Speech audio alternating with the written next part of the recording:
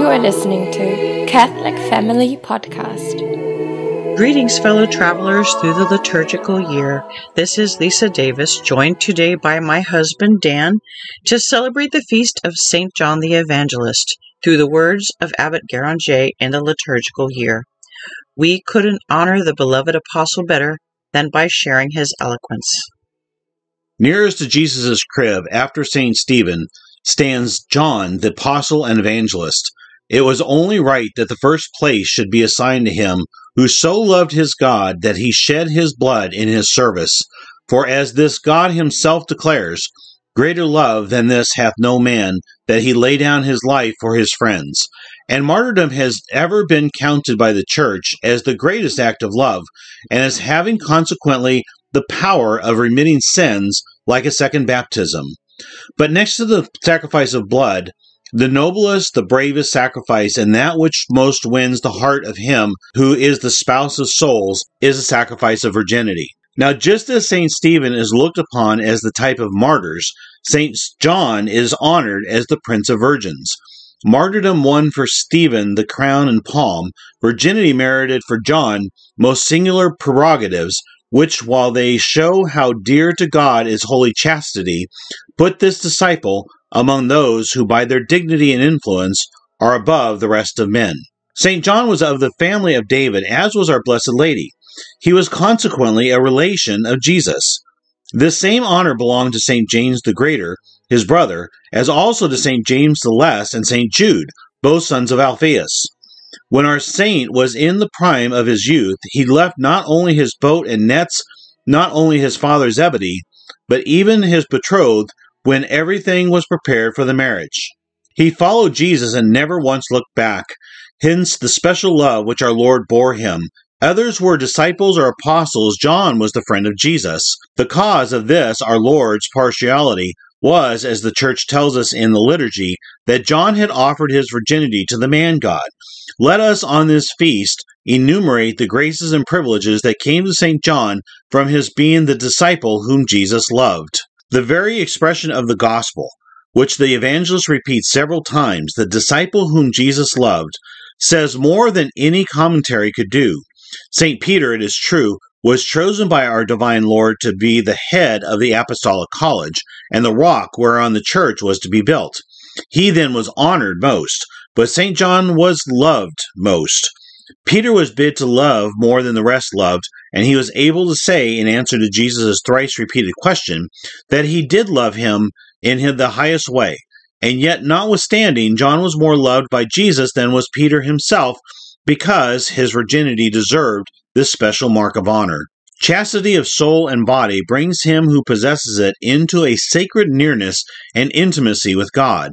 Hence it was that at the Last Supper, that supper which was to be renewed on our altars to the end of the world, in order to cure our spiritual infirmities and give life to our souls, John was placed near Jesus, nay, was permitted as the tenderly loved disciple to lean his head upon the breast of the man-God. Then it was that he was filled from the very fountain with light and love.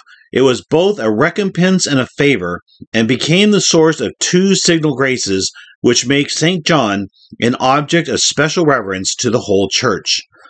Divine wisdom, wishing to make known to the world the mystery of the Word, and commit to Scripture those profound secrets which so far no pen of mortal had been permitted to write, the task was put to St. John. Peter had been crucified, Paul had been beheaded, and the rest of the apostles had laid down their lives in testimony of the truths they had been sent to preach to the world. John was the only one left in the Church. Heresy had already begun its blasphemies against the apostolic teachings.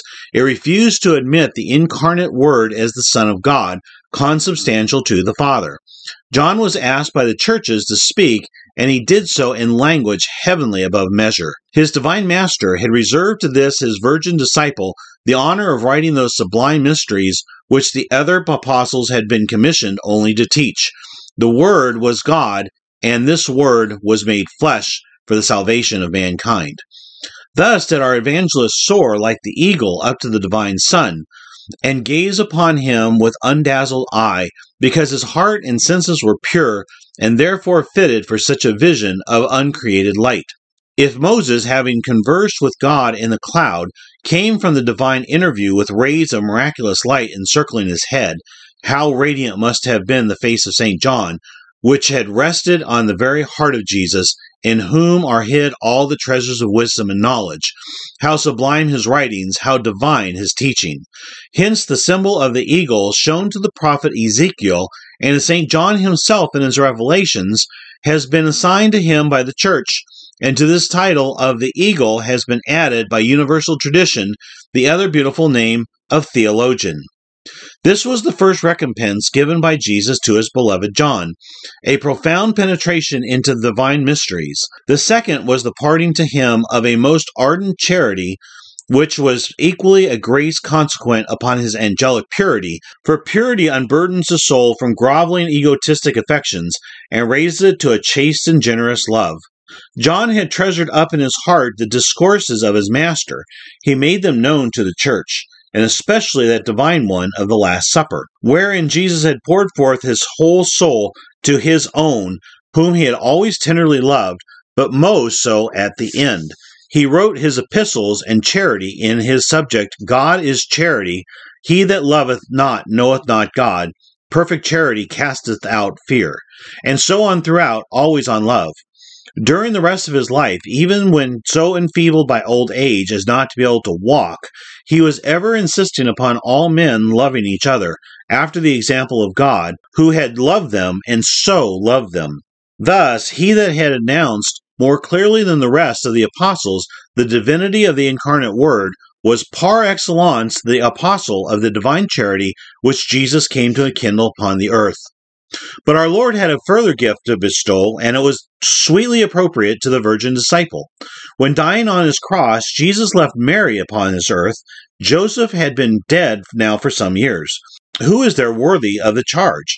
Will Jesus send his angels to protect and console her? For surely, what man could ever merit to be her as a second Joseph? Looking down, he sees the virgin disciple standing at the foot of the cross. We know the rest. John is to be Mary's son. Mary is to be John's mother. Oh, wonderful chastity that wins from Jesus such an inheritance as this. Peter, says St. Damien, shall have left to him the church, the mother of men. But John shall receive Mary, the mother of God, whom he will love as his own dearest treasure, and to whom he will stand in Jesus' stead, whilst Mary will tenderly love Jesus, her Jesus' friend, as her son. Can we be surprised after this that St. John is looked upon by the Church as one of her greatest glories? He is a relative of Jesus in the flesh. He is an apostle, a virgin, the friend of the divine spouse, the eagle, the theologian, the son of Mary. He is an evangelist. By the history he has given of the life of his divine master and friend, he is a sacred writer. By the 3 epistles he wrote under the inspiration of the Holy Ghost, he is a prophet. By his mysterious apocalypse, wherein are treasured the secrets of time and eternity. But is he a martyr? Yes, for if he did not complete his sacrifice, he drank the chalice of Jesus, when after being cruelly scourged, he was thrown into a cauldron of boiling oil before the Latin gate of Rome.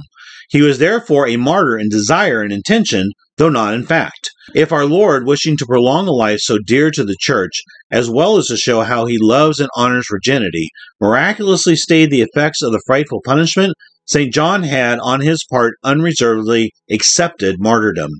Such is the companion of Stephen at the crib, wherein lies our infant Jesus. If the proto-martyr dazzles us with the robes he wears of the bright scarlet of his own blood, is not the virginal whiteness of John's vestment fairer than the untrodden snow? The spotless beauty of the lilies of Mary's adopted son, and the bright vermilion of Stephen's roses, what is there more lovely than their union? Glory then be to our newborn King, whose court is tapestried with such heaven-made colors as these. Yes, Bethlehem's stable is a very heaven on earth, and we have seen its transformation. First, we saw Mary and Joseph along there. They were adoring Jesus in the crib. Then, immediately, there descended a heavenly host of angels singing a wonderful hymn. After these enter Stephen the crowned, and John the beloved disciple. And even before there enters the pageant of the devout magi, we shall have others coming in, and there will be each day grander glory in the cave, and gladder joy in our hearts. Oh, this birth of our Jesus, humble as it seems, Yet how divine! What king or emperor ever received in his gilded cradle honors like these shown to the babe of Bethlehem? Let us unite our homage with that given him by these, the favored inmates of his court.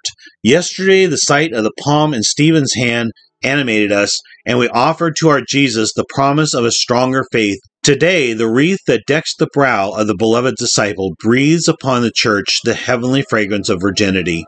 An interior love of purity must be our resolution and our tribute to the Lamb. This is the end of the reading from Abigail, but of course, no feast of St. John the Evangelist would be complete without us wishing a happy and blessed feast day to our wonderful Sister Evangeline Marie with the Congregation of Mater Dei, the Mother of God. We love you, sister, and we hope you have a most blessed feast day. Blessed be God and his angels and in his saints.